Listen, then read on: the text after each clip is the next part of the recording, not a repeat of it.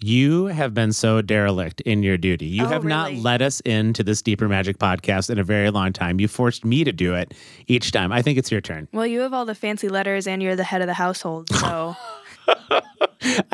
Maybe the fancy letters is worth a conversation. I'm not sure the head of the household part is something that's justifiable biblically even. So you're the teacher, you're the preacher. Well, yeah, but head of the household, we've really made a mess of that passage of scripture. That's for sure. That's a topic for another day. And I think you're just filibustering right now. It is your turn to lead us into this podcast. You're listening to Deeper Magic. Well, welcome back to the Deeper Magic. I'm Anna. This is Peter. Say hi, Peter. Hi, Peter. See, That's really weird. I don't like calling you Peter. I only do that strange. when I'm annoyed or I'm like trying to get your attention and you're not paying attention. I haven't experienced the annoyed Anna calling me Peter very often, but yes, clearly when I get as self-absorbed as I am wont to do in any given room, assuming the room revolves around me, a lot of times to get my attention, you have to use my name. Because Dad, I've got 5 kids. I don't know. Yeah. I don't know who it is, but you say Peter, I'll turn around. Yeah, absolutely. Or Dr. Kapsner is the one that every time I say it, you turn around. That's because none of my students call me that. It's really funny. We'll be sitting there and I'll be like, hey, Dad, and nothing. And I'm like, hey, Peter. And you're like, nothing. And I'm like, all right, Dr. Kapsner. And you turn around every single time. Yeah, well, again, it's so out of the blue. It only happens to me a few times a year. So, yeah, so this is fun. We have a few different things we're going to cover today, kind of in the same topic. But I have to say, this particular thing, I'm trying to be really careful not to let it drive me absolutely wild. Oh, I'm letting it.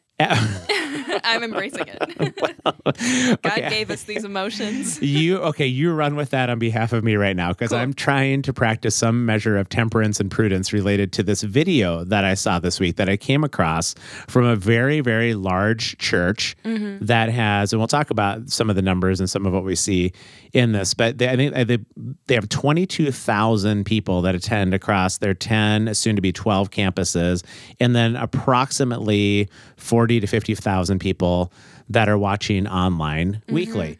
And this requires, obviously, a ton of money to do this kind of thing. And I'm not even suggesting that giving to the church or like whatever is inherently or intrinsically wrong, but the way that they framed. Oh, see, now I'm mad. The way that they you framed. started hitting the table. I'm sorry. I did. I'm going to try not to edit that out. I'm going to try not to. The way that they framed this giving opportunity was enough. It made me sad. And so we're going to play the 90-second clip. You went from passive to angry to sad in about 3 seconds. Well, I just watched I was going to say the 5 stages of grief, the 3 stages of grief. Yeah, well, again, I've got that entire Pixar movie of Inside Out in my head right now, and they're all speaking to me at any given moment. So I'm going to play 88 seconds of the clip or so. I'm going to cut off the first 2 because I don't need to say the person as they introduce themselves. I want to honor the person. But you and I need to talk about the theology a bit underpinning this giving. But I've played it for a few different people now, and some people literally, by the time we get to the end of the clip, they gasped out loud with what some of the final comments were. So without any further ado, here is the clip. It is a 90-day challenge to give to the church in order to keep funding this growth. Thanks for checking out the 90-Day Challenge. We believe wholeheartedly that God blesses those who live generously. Malachi 3:10 tells us that when we tithe, giving back the first portion of our income to God, He will bless us. Those blessings will look different in each person's pursuit, but in every case, we believe your relationship with Him will grow. God calls us to put our full trust in Him and to watch and see how He cares for our needs. If you've never tithed before, we want to encourage you to take that faith step and start today. To begin the 90-day challenge, simply fill out the form on the website, and then over the next 90 days, we'll send you a series of emails to cheer you on along the way. Each email will contain a powerful short story of what God does when His people live out the value of generosity. As I look ahead to the next 3 months, I believe that God is about to do incredible things in your life. And guess what? We so believe that we promise if you don't see God show up in your life during this season of faith testing, we'll refund all the money you gave during this 90-day challenge experience. So get excited. I know I am. I can't wait to see and hear what God does in and through your 90-day challenge story. I don't know about you, but I'm excited to see what God is going to do in my life. I mean, is this the shopping network? There's a money back guarantee. It was unbelievable. I was absolutely stunned. Okay, because I did have to mute both of us while that video was playing because I started laughing and I was like, the mic is going to pick that up for sure. And I was reacting out loud again, even though this is about the 5th time that I've seen it. So okay, among the many comments we could make, let's just take them one by one at this point, okay? First comment is this. Early in the video, we're invited to put our full trust in God. Now, I'm not sure what full trust means entirely, but I suspect it means that when you fully trust another human being, you put your well-being in their hands, and then you trust them for whatever outcome might come. Right? So you're not sitting with some sort of prenuptial agreement where you've given your money with that it's somehow protected, your investment is protected with a money back guarantee. If God doesn't move according to the way you think he probably should, whatever version of blessing you are, we're going to give you your money back. I mean, in fairness, we are supposed to be the bride of Christ or whatever. So I feel like maybe the prenuptial agreement wasn't the best choice there. Okay, that's fine. The biblical metaphor does hold, but I'm relatively confident that there was not a prenup that happened at the beginning of this. I'm stunned by this. I mean, the disciples didn't get their money back when they were brutally martyred for their faith. Yeah, 11 out of 12 of them died for their faith. And the other one was 11 out of 12. Well, because the last one was exiled for a very long time on Patmos. This was the disciple John. I kind of still count that. Well, he didn't have much of a future on Patmos. Yeah. He did get an incredible revelation on Patmos, and I don't know how he smuggled that revelation off the island entirely. I think some people actually, like kidding aside, think that one of the reasons why he wrote in apocalyptic kinds of language in that book that he wrote was to be able to hide its message from the guards that would have had to take it off the island of Patmos and get it into the Christian community. But congratulations, because you made it a little too obscure, so now none of us know what it means either. So true. Well, and the thing about that, though, is why that theory maybe doesn't hold a ton of water is there were some 300 different apocalypses being written at that time by various figures in the early church, and his was the one that made it into the canon of Scripture. But it was your comment makes me think if we were more familiar with that literature like they would have been back then, maybe we could have understood it a little bit better. Yeah. And about the whole scripture thing, my favorite part, well, not my favorite part, but just something that always makes me giggle a little bit is the fact that whenever churches are asking you to give them money, they always quote Malachi 3:10. Like literally every time. I have yet to hear a sermon where a church is asking for money where they haven't been like, Malachi says, give your money to the church. And you and I were talking about that right before we started this episode. Well, you called up the passage of Scripture. I did. And you actually it was a little daring of you to read the verses of the surrounding context and not just rip one out of Scripture. And I'll do it again. Yeah. But yeah, Malachi 3:8, the section is titled, Do Not Rob God, which is already a great... Because, can you imagine you're sitting there, it's Sunday morning, and the pastor is like, if you don't give your money to the church, you're robbing God. Right. Right, because that very much is the message behind a lot of this idea. It for sure is. And as you read it, I think on first blush in the English, maybe you could make a somewhat crooked line from Malachi 3:10 to what this video is related to the need to give.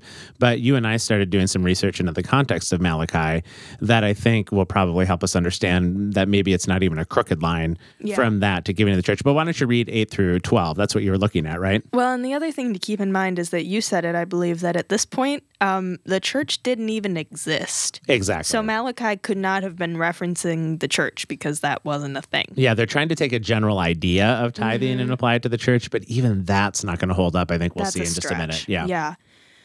So Malachi 3:8 starts with, Will a man rob God? Yet you have robbed me. But you say, In what way have we robbed you? In tithes and offerings.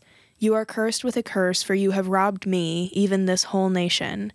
Verse 10 says, Bring all the tithes into the storehouse, that there may be food in my house, and try me now in this, says the Lord of hosts. If I will not open for you the windows of heaven and pour out for you such blessing that there will not be room enough to receive it. And I will rebuke the devourer for your sakes, so he will not destroy the fruit of your ground, nor shall the vine fail to bear fruit for you in the field, says the Lord of hosts. And all nations will call you to be blessed, for you will be a delightful land, says the Lord of hosts. And that's Malachi 3:8 through 12. Well, I think a much probably truer to the intent of Malachi as to why he wrote this passage is that Israel was constantly struggling with worship being different gods, like the Baal gods in particular, because the primary concern of Israel was the fertility of the land and the fertility of the people and the fertility of the livestock. And if that didn't happen, they literally had no food to eat. They had no future, no sustenance. So this was not about like giving from my income. This was about who is going to help crops grow in the land. And they often were worshiping other gods to hedge their bet compared to God. And so God might send famine or might say, hey, look, nothing is going to yield if you are trying to serve other gods for your sustenance. And so this is really the Malachi passage, I think, seems to be much more about don't put other gods in before me or whatever that whole category is. It's similar to when the manna in the desert would constantly go bad because they couldn't store it overnight. They had to learn how to trust God daily for their sense of provision and sustenance. So this was not a passage about giving to a ministry so that that ministry can grow. This was about basically choosing this day who you would serve. And tithing can function like that, I think, on some level, right? Yeah, but that's just not at all what the message here is in this video. No, yeah. And I think the idea of, putting that trust in God, but then it's also a provision of the community, because if the entire community is contributing to this storehouse, then the entire community is taken care of. Yeah. As part of the idea behind it as well. Actually, can we just stop on that point? Because you brought that up, and I hadn't considered that angle of it before, but I think it's a really important angle on that is tithing is so often to run the operations of the church and, again, to grow the ministry of the church. And it can work. You can continue to grow new organizations that bring new people into church. But what you just said about caring for the community and actually having communal food and community provisions and that the entire nation is cared for, that's, I think, an entirely different category that is really tough to get our head around in individualistic American culture, where even it's hard. Well, it's especially hard in these mega churches for sure. And this isn't to pile on the mega church entirely. Smaller churches function this way too. They just aren't as good at the mega church at drawing people in. They're all playing the same game. It's just who is better at trying to grow the church. But to actually take care of one another requires I think actually being in each other's lives, even sort of a localization. You need to be in community with people that the reason why you're giving and the reason why you're praying and doing these things is for the care of the community. It isn't to get what this video says, which is some blessing from God, is if God is withholding something you want from your life, whether it's a new job or relationship healing or freedom from a sinful addiction or something. God is just withholding that. And as soon as you give 10% to the church, that blessing, so he's like, okay, finally. And ta-da. I mean, what would it do to you? I don't know. Why don't you just talk a little bit about what that does to people's perception of God if the idea is that really my relationship with God boils down to him blessing my life in the way that I think my life needs to be blessed. And I just have to find the right algorithm of tithing in order to see that blessing dispensed. That maybe is the first thing. And then the second thing, just this money back guarantee idea. Right. Well, I mean, first of all, just hearing like the way that you framed that, it goes right back to the idea of God as a vending machine where you give your tithing and God gives you blessing. Like that's how that works is the idea behind it. And then it doesn't require a relationship. It doesn't require any work. It doesn't. And the idea that with everything that is said in the Bible about money, that then God would be like, no, you got to give me money to have a relationship with me. That's ridiculous. Like, there's just not, I don't see any way that isn't utterly absurd. And I understand that maybe churches need money to function in the way that they are currently set up because they're currently set up like a business. And so they need that money to function, but to tie that money to people's relationship with God, rather than be like, hi, we're your church, we're here for you as a community, we're providing for you. In order to be able to do that, we would love if you would donate some money to us. But then for them to turn around and be like, and God will bless you if you do, or your relationship with God is dependent on how much money you give us and how regularly, because generosity is the fruit of the Spirit. Like, that makes me so angry, because it also discounts all of the people who can't afford to give money to the church on a regular basis, because it's picking between that and putting food on the table. Yeah, well, and I know a story, and it may have even been the same church, but there was a giving, and I have so many comments too, just on like what you said so beautifully right there. But in terms of giving to the church, where they literally held a special service when they were trying to give, I think, towards a new campus that they wanted to build, that people reported being in that service, and they said that they asked for the people to stand who had given to the new project, and they brought all of those people forward for a special blessing and prayer, and anybody else who didn't give to the project had to stay in their seats. So again, as much as I'm like, I don't want to, but it's just, there's so much wrong with that it's no wonder the stats are that 84% of the American public has a negative perception of the megachurch. Yeah, absolutely. And I think these are some of the reasons why it is so off-putting when you hear these kinds of stories. But I think back to what you said as well, when so much of the version of blessedness happening in the Old Testament is not that I'm going to get the income and the job and blah, blah, blah. It's just simply that God will allow the land to yield its crops and yield its livestock. I mean, it's more along the lines of God making sure that you have the sustenance for today.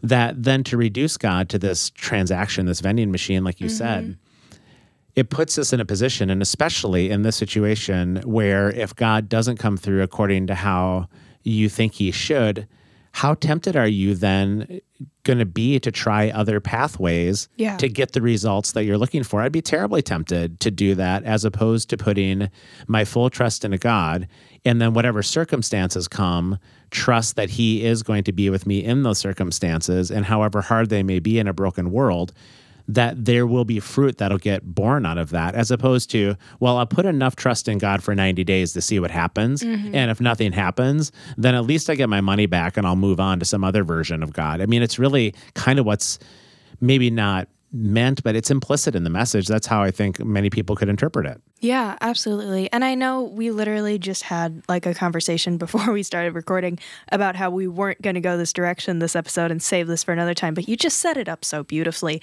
for the idea of doing what is right in your own eyes, or doing what is good in your own eyes.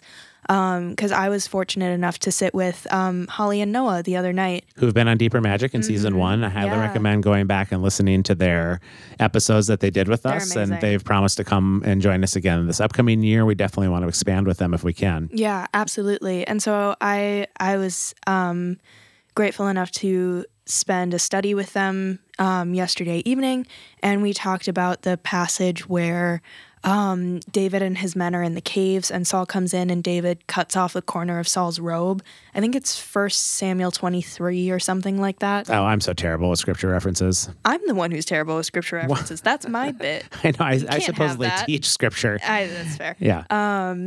But yeah, no. And so we were talking about that. And it is this idea of David has been on the run for so long. He's finally cornered in the back of this cave. If Saul and his men were to figure out that David is back there, like, that's it. That's the end of everything. And David is able to come up behind Saul and get into a position where he cuts off the corner of Saul's robe, which was really interesting, because part of what we talked about with that is that the corner tassel of Saul's robe, because it was more likely a prayer shawl than it was a robe, at least in how it would have been understood in the original Hebrew. David cutting off the corner tassel meant that he was cutting off Saul's connection to God, which meant that Saul was no longer the anointed king. And so David could kill some guy named Saul instead of kill the anointed Saul, one, the anointed king of God. And so it's this really interesting moment where all of a sudden David is in this position where he's like, I could do it. And if I don't, Saul's going to know that I'm here, and he's going to come back and he's going to kill me. And that is the moment that he's faced with. And before he goes out there, he talks to his men, and he's like, what am I supposed to do? And his men tell him, do what is good in your own sight, which is so interesting. And there was such a fun moment in the room where there was a few of us who all, like, we heard that passage and we were all a little bit like, don't know about that one. Right. And so we talked about it for a while, and basically, it took us to a couple of different places. It took us to the time of the judges that we all agreed was just very chaotic, with everybody just kind of doing whatever they thought was right. But it also takes us back to the idea of the garden and the tree of the knowledge of good and evil, and do whatever is good in your own sight. And so David is presented with this opportunity, and his men are telling him to do it, and he says no, and he trusts in God, which is where what you were saying ties in, is that he trusts in God, puts his life on the line, puts his men's lives on the line. And the other thing is that even if somehow they manage to get out of there with their lives, he is risking his men's support, which might mean that David is now on his own as well, and now there's two different groups of people who are trying to kill him. And he chooses to trust in God and walk away anyways. Well, that's just it. I mean, think about all the risk that he's facing right now, and the temptation to then manipulate or control his circumstances, again, understandably so, in order to then achieve the well-being that he thinks he needs based on the circumstances. I think your example is so spot on in the sense that, I mean, I certainly have walked with God in this way that I think is not at all biblical, which is I identify according to the circumstances around me what I think I'm going to need to feel whole in my spirit. And then I begin to pray in earnest for those things. I probably include a somewhat throwaway line like, but nevertheless, whatever you think is best. But really, I kind of know. And so I'm often coming to God with my Genesis 3 life where I know it's good. I don't have the agency or capacity in myself to make that happen, but you're God. You can do anything. You can do it. So I can't do it. I know this needs to be done for my wholeness. You have the agency to do it. So will you please do it? Right. And the fatal flaw in that is the assumption that I know what's best for my wholeness. Yeah. As opposed to trusting that God knows what's best. And so it's this subtle starts with doing right in my own eyes. And what a powerful story that David, faced with that kind of temptation, chose to go a different kind of direction. Yeah. But just to bring that all back to the idea of tithing, so we can keep talking about whatever that was. Because then I called up like Matthew 5 and like what an actual blessed life might look like. But continue. Yes, please. Well, no, just to bring that all back to tithing is the idea of that sort of thing is what putting your trust in God looks like, not the idea of giving money to the church. And it brings in the idea of spiritual leadership as well, because then it's David going to God and asking God what he is supposed to do. And he does consult with his men, which is really important because, as we talked about in one of our episodes with Holly and Noah in season 1, part of religious leadership is asking. And it's ask and inquire of both God and the community. But yeah, we see David do that in that moment. And so that sort of example is what it means to put your trust in God, not give 10% of your income to a mega church so that they can have another barbecue after Sunday service. I don't even know what happens at mega churches. I certainly have been, and I was actually, I suppose, on some level a pastor of a mega church if it's by more than 2,000 people. I mean, the first sermon that I ever gave was to 6,000 people on a weekend over 3 services. That was your first sermon? That was I think that was the very first time that I ever gave a sermon. So it was a little daunting. I want to say I was in my early 30s at that time, but I'm not going to say it wasn't intoxicating. To have, and I've mentioned this before, but to have that many people listening to what you have to say and laughing at the right times and being moved at the right times and all of that, I'm glad that I got off that illusory ladder when I did. But from a megachurch standpoint, it's tough to. They just need that money. They need the tithing to continue. And I think just a couple further comments on that, and then I can read some of this passage from Matthew. I think, first of all, what's going to be interesting to see is I don't think that the megachurch can last much longer than maybe 10, possibly 20 years at most. And the reason why I say that is that the number of potential giving people or giving units, as the church would like to reference them at times, is diminishing so quickly, meaning people are not going to church at the levels that they used to. So they've almost already exhausted the amount of marketplace opportunity that they have. And then also, too, your generation doesn't have a ton of disposable income.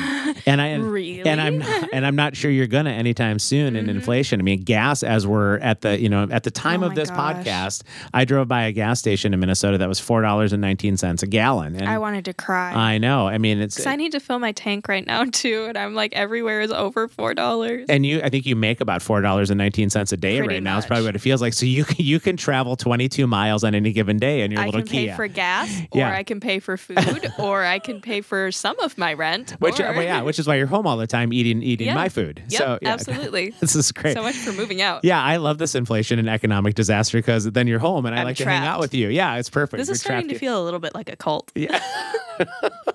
I'm This is a scam I'm somehow. I'm the head of the household. We've already That's established real. that. So yeah, and I'll you're a business owner, so you know everything there is to know about do. the economy. I do, and I will let you know rigged. when you are free to go. Okay, the system's rigged. Is it going to be once I get married?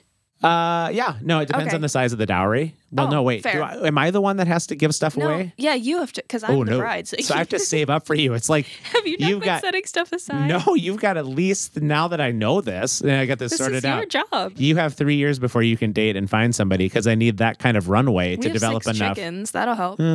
Yeah. Yeah, no, yeah, that's fair. Okay. Yeah, okay. Well, 6 we got to start chickens. 2 years. That's a pretty I need a decent 2-year dowry to runway. start with inflation. That's true. They're getting a little old though, so I'm not sure their meat is going to be as Yeah. valuable as it once was. Yeah, I don't know about that. We'll see. Okay, so that's one comment about the mega church kind of thing. I think it's going to go away soon, just because it won't. It's getting so top heavy financially, and it doesn't have the addressable market anymore to work with. And so that's the first thing. I think the second thing that we say about this is just going back to what we said. Is that idea of what a blessed life is to look like again by the circumstances around you, if they're going in a positive way according to the metrics that you've set forth for yourself, right? Your checklist for life. And I mean, Jesus' first words when he's using the word blessed or happier, these are the people who are experiencing wholeness in their life. This is the Yeah. description of them. All right. Oh, okay. So here we go. And I'll sort of, I suppose, interpret a little bit or paraphrase as we go. Blessed are those who know they don't have what it takes in life, because for them the kingdom of heaven begins to open. So blessed are those who know they fall short, can't keep up, Yep. don't know. Blessed are those that are just ruthlessly honest about that, because Which, the as kingdom. soon as you finish this passage, I'm going to have something to say about that. Okay, so that's the first one. Blessed are those who mourn, or blessed are those who are honest about their pain and sorrow, for they will be comforted. Blessed are those who are meek, or have their power under control of a different kind of source. The meek being used there is the same word that's used for breaking a horse.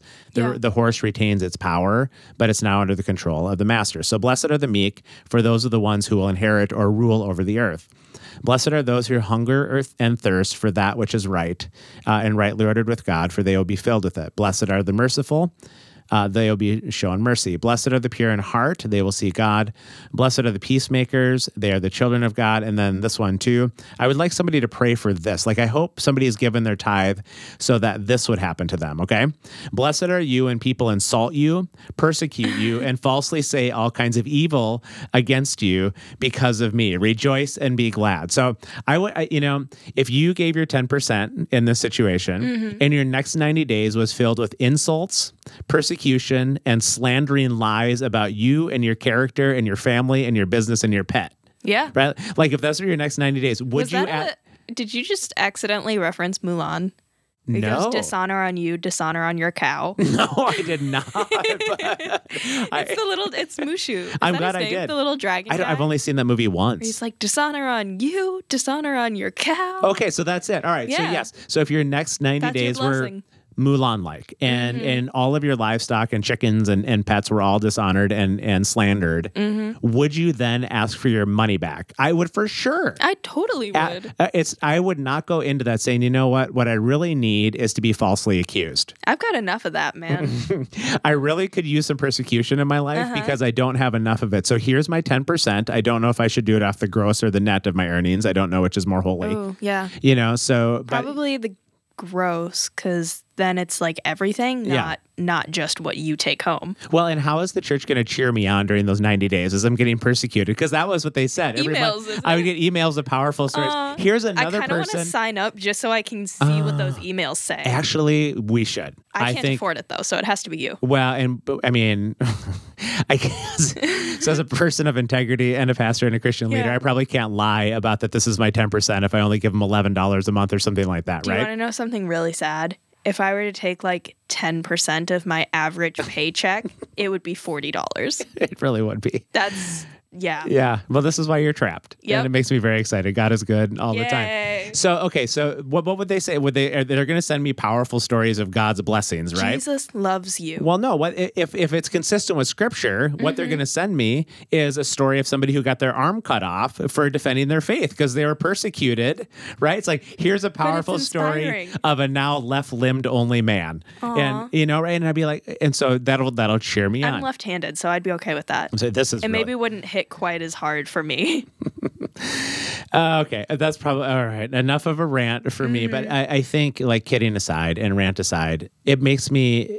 There's so many people that I think they've met Jesus through these kind of mechanisms and maybe haven't even like met him at all. And that's why they're understandably very troubled in their faith and filled with doubt for sure. I mean, doubt comes up in this all the time because you think, I am going to trust God. God is capable of doing anything God wants to do. God doesn't do those things.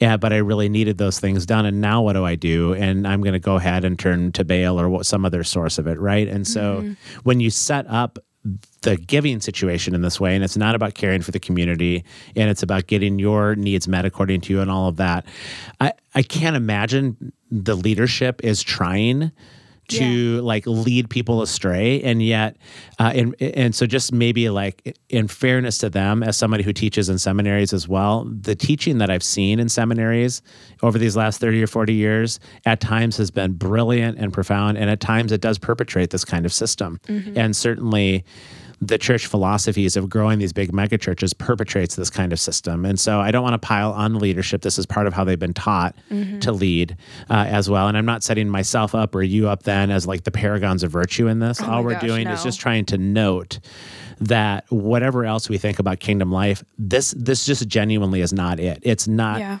kingdom life at all. There isn't anything that even approximates it or represents it. And so when you have 75,000-ish people hearing this message, that's a lot of people who I think get very biblically confused about who the God of heaven is. And I think that's the point of this sort of half fun, half serious rant about the whole thing. But you had some other stuff, just even then about spiritual leadership in general, that I think we can pivot to now for the remainder of this podcast. We have about 15 minutes left or so related to some other things that you learned last night from, was it from the study last night with David and Saul that you learned? Yeah, I have 3 quick things. First of all, from the Matthew passage about the blessed are... Oh, please. Yeah, you said you were going to get back to that. What is the blessed are those who know they don't have what it takes, that whole thing? Yep. That is so often like... It's so often presented in the church as the idea of like, you have to know that you're not good enough. You have to know that you're a terrible person. You have to know that you're a sinner. Like you lowly worm. Yeah. And I'm like, that's not the intention of it at all. It's just the idea that man is not good to be, or it is not good for man to be alone. It's that idea of we're meant to be in community with each other and we're meant to be in community with God, and you cannot do this by yourself. And if you try, you might have to run into a brick wall a few times just to like realize I can't do this by myself. Exactly. Yeah, exactly. Yeah. So first of all, that is not about like, you suck. It's, no, right. No, you're human and you need other people and you need God. Like that's it. Super fair. The second thing was, and I can't remember if we already talked about this in the podcast or if we just talked about it before we started recording, but either way, I think it's really important. So I'm going to say it again. But the idea of, I feel like if there was a quote unquote church community, and we're talking about like the church that we talk about, not the church like the building kind of church, like the people of God kind of church, right? Right. If you have that kind of organization that is like, we are here for the community, we are here to help support and provide for the people around us, we are here to offer them a safe space. We can't do that unless you guys give us some money, but we're not requiring it of you. We're not guilting you into it. We're not tying this to your relationship with God. We are just asking for money to be able to continue doing what we do. But then it's also not it's not impersonal. It's not, you are one of 25,000 people who comes to this building. Nobody knows who you are. Give us your money. Like, no, then you as a member of the community are pouring into the community, and the community is pouring back into you. Right. And that's something entirely different, but you can't do it when it's on that scale. You can't do it. And I know for sure, because I listened to them, their series of sermons that were sort of supporting this about life and the defense of the megachurch, and they were actually really difficult to listen to. It was unfortunately quite demeaning and diminishing to a lot of ways, and people are expressing their life as the people of God. So it was a little hard to listen to. But the idea is that the more we can grow these campuses, the more we can reach people for Jesus, because people would just keep coming in to the churches. And I think there was this false equivalence that if people come into church, they're going to be growing in maturity, character, relationships, desire to outreach, and all of that. Yep. And all I can say is in 20 years of teaching across 3 conservative evangelical schools in Christian ministry is that as students crack open, that maybe the fruit that's being born from their life in these megachurches is not what the megachurch thinks it might be, because they're just dying inside. And we've talked about that. Well, that's a whole different topic.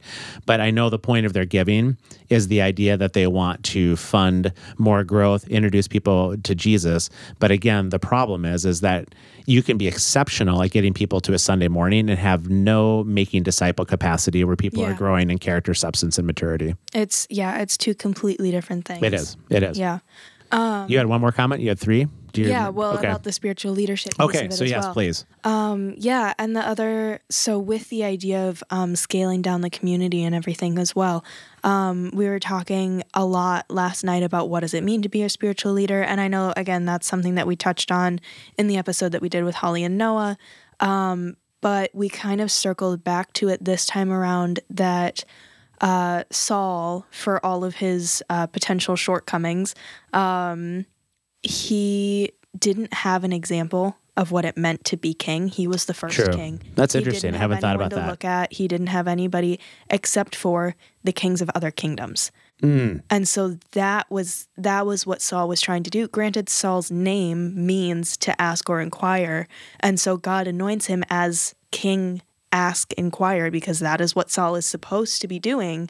But Saul is not asking of God or asking of the people. He's asking of the kings of neighboring kingdoms. And sometimes the witch of Endor gets his attention. When he gets an answer that he doesn't want. Interesting. And so that is his frame of reference for how to be king. And then from that place, David comes up and he is asking of God and asking of the people. And you start to see David, though he isn't perfect, is a much better king in a lot of ways than Saul was. But one of the things that we talked about was the idea that David returning to God and asking the same question multiple times, and returning to his men and asking the same question multiple times, is not a sign of weakness. It's not a sign of fear or inability to be a leader, because what David was doing is, like, yes, technically doubting, but the doubt itself isn't what the problem is. The problem is if David, like Saul, were to see the doubt and decide that he knew what to do with it. Interesting. Yeah, that's super something that we see in our church leadership, is that a lot of our church leadership does not feel the freedom and are not trained to ask questions of God and ask questions of their community. And part of that is because they are afraid of losing their power, and part of that is because we as the community expect them to have all of the answers. Yeah. So I think especially that second part is true, because I heard often the reference in the sermon series that I was listening to about the megachurch is that the people were being referred to as the audience. I hate so that. that was one of the many troubling things that I heard. It's not a conversation. No, there's no need to reach out to the audience. I mean, when is the last time that they stopped in the middle of the Phantom of the Opera and said, "So, how's the singing going so far? Do you think?" You know, so that's and so that's the other part. I think what happens, and I'll just speak, and I don't know about other pastors. I'll just speak what happened to me when I was in pastoral ministry.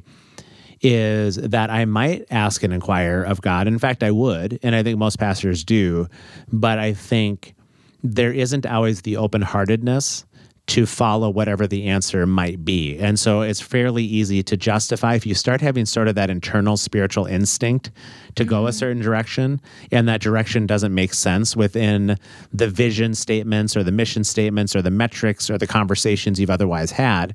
It's really difficult to be willing to follow the voice of God that is that spiritual instinct that we have. And some pastors, in fairness, have, but they're few and far between that I've witnessed. And I will say for sure, if I have to do a sermon and I'm asking and inquiring of God, and I will, that I have had times leaned into the sermon prep strategy of good stories that are, meant to draw people in, and oh my gosh, they fail miserably. And other times my instinct is to go you get a weak chuckle at best. Oh, and you can just feel it. I mean, you just feel it. You're like, oh my gosh, I'm so Genesis 3 in the pulpit right now. I'm taking this fruit myself, versus other times where willingness to follow the instinct and scrap the funny story or scrap even that passage of scripture because the people needed something different that week. And then even just talking to the people about what's going on in the congregation and what's happening. You just can't do that. I had heard another story of a megachurch pastor that had to turn off their Facebook feed because they would have been inundated with needs from the people had they been available on Facebook. And then, and so they had to turn off the feed so that because they knew there was no way they could keep up with the needs of the people. And then kind of a throwaway comment that was, I mean, I guess that's one of the advantages of a smaller church is that people can know their pastor and their pastor can care for them in that way. And I'm like, isn't that the whole point of pastoring? Okay, a different guy. I have enough rants in me today, but yes, that is the point. So, I mean, spiritual leadership, in this context and how you've referenced it is asking and inquiring of methodological business statements and philosophies more often than it is just, I think, some of the things that were meant. And if people think this is overly cynical, all I can say is that, I mean, right or wrong, I've been in 20 years inside these ministries and boards. And it's, I once had a friend of mine who's consulted with many churches over the years. It's been his business, and they bring him in as a consultant. And he said to me off the air, we were on a radio show together, and he said to me off the air, I've been behind the scenes on so many of these businesses, and so many of the pastors have so much control, and they just turn out to be a horse behind the scenes. So you can swear, but I can't? Horse's donkey behind the scenes, and everybody kind of bows to their wishes. And I'm not even saying the megachurch pastor of Eagle Brook, the church we're kind of talking about today, is that we graduated from the same school. We have mutual friends. I'm sure he's an amazingly nice person, as are many of the megachurch pastors, but they've just been trained in crazy ways, and they've been given such power to enact their wishes, and the congregation literally has no voice because they have so many people coming. 100 people could leave and it wouldn't even make a dent, and they wouldn't even notice it. And so anyway, it's a troubling thing. I don't think it's going to last forever. One of the things that we heard one of our friends say recently is maybe community and just more of an ultra localization of people. I don't know. I mean, I don't know what the remedy is for all of it when this thing comes crashing down. I don't know if you have thoughts about that. Well, and just the last thing about spiritual leadership real quick is the idea as well that God says at one point earlier, I think it is earlier in 1 Samuel, but I'm not sure where. Okay. Where he says that you are not supposed to have a king, but when you ask for one, this is what your king should be like. Yes, that's definitely in Samuel. Because it is the idea of God is providing for what the community is asking for, even if he that's said wrong-headed. Don't do that. Yeah, right. Which I have another side note about that in a second. But that's part of it too, is that Saul and David were never really supposed to be the king in the way that the kings of other kingdoms were. They were more supposed to be the leader figure for the people while God was still their king. That was the idea behind it. And so when Saul stopped doing that and was trying to be king in the way that other kings were, that was when it became a problem. The other thing, though, that we touched on briefly last night that I thought was really beautiful was the idea of the passage where Moses strikes the rock and water springs forth, and God tells him, because you did this in a way that was different than how God told him to, because I think God tells him to speak to the rock and water will spring forth, and Moses hits the rock. Like twice. Twice. Right. And water still springs forth, but then God tells him, because you did this, you will not lead the people into the promised land. But it's this moment of the idea of the people needed water. And even though Moses didn't fulfill the command in the way that God gave it to him, God is still going to provide for the people. And so it's the idea of the leadership can be doing the wrong thing, and God is still going to provide for the people, which I thought was really important as well. And That's I hadn't a really heard stunning that statement. before. Yeah, I've been thankful for God's graciousness over the years when I have gone my own direction with something in the classroom or in the pulpit or in church, that I think it actually speaks to the wonder of his redemptive energy more than anything else, that he, back to the blessing thing, he's not just sitting back there holding back until we pull the correct chain for him to move in a certain kind of way. I mean, he will use all kinds of imperfect stuff to bring people into relationship with him. And so I think that's a comforting thought for sure, that even I think we can safely say that this is just wrong. I mean, this giving thing is just flat wrong and unbiblical. And I think it's okay to say that. And I think it's also okay to say God uses imperfect people. I think it's okay to say that these churches are terrible as discipleship places just because you can't when there's that many people involved. And I think safe to say that at the same time, I'm sure people have come to very meaningful faith journeys from all of this as we kind of talk through it all. It's a tricky thing, and I'm really curious. There's a reason there's 25,000 people and then 50,000 watching. Like, there's a reason, even if it's not maybe the most helpful for discipleship. Yeah, and maybe as it collapses, because it will, I wonder what will rise up out of the ashes of that, because God's kingdom just doesn't go anywhere at the end of the day, and you and I have failed miserably in it, and over time other expressions of church have failed miserably in this. So this isn't the first time that we've seen something like that, and yet God just has a crazy way of reaching just about anybody. But all I know is that to redefine a blessed life might be a helpful invitation if we read Matthew 5. In fact, I don't think I'm going to give anytime soon, because I don't want to be persecuted if that's what it means to be blessed. Yeah, no, that's fair. I just still want to see what those emails say. That's the thing. Yeah. For sure. And here's the thing, is I did actually, speaking of emails, is I sent an email, a fairly extended one, to the entire church leadership, because I do run in mutual circles with them. We have mutual friends and colleagues. I will let you know if I hear back, but I expressed, oh my gosh. So I'm not just expressing all of this on a podcast. I expressed all of these kind of things to them, specifically that I don't think the fruit of what's coming out of your church is what you think it is, because of what I see in the classroom of all of your best and brightest evangelical students. So if you'd like to have a conversation and brainstorm together about what to do about this in the future, I would happily do so, because I don't have all the answers, but I can open your eyes probably to what's happening in the results of it. So I'll let you know if I hear back anything. Yeah, I was sitting at a brewery last night while you guys were in the study, and I just felt, I can't say I was inspired, but I felt something that prompted it. So I did reach out, and we'll just see what happens from that. Interesting. All right. Well, keep me updated on that. Yeah. Well, I know we've got other topics we want to cover. We're out of time for today to cover them, but I do really want to talk a little bit about doubt. You learned a lot last night about doubt and just the importance of doubt in our faith too. But this has been fun to catch up. I'm glad you're trapped. Thanks. Like, seriously, I am praying for inflation and awesome. further hardship for you. I hope gas goes to $5 a gallon. Oh, don't for manifest that, please. I will pray for that. God will open up the storehouses in that way for you. A blessed life, if you will. Indeed. All right, I have no way to wrap this up. Am I wrapping it up, or are you? Yeah, you're wrapping it up. I opened it. Fair enough. Well, thanks for listening to The Deeper Magic. I am Peter. I say bye, Anna. Bye, Anna. We'll talk to you guys soon.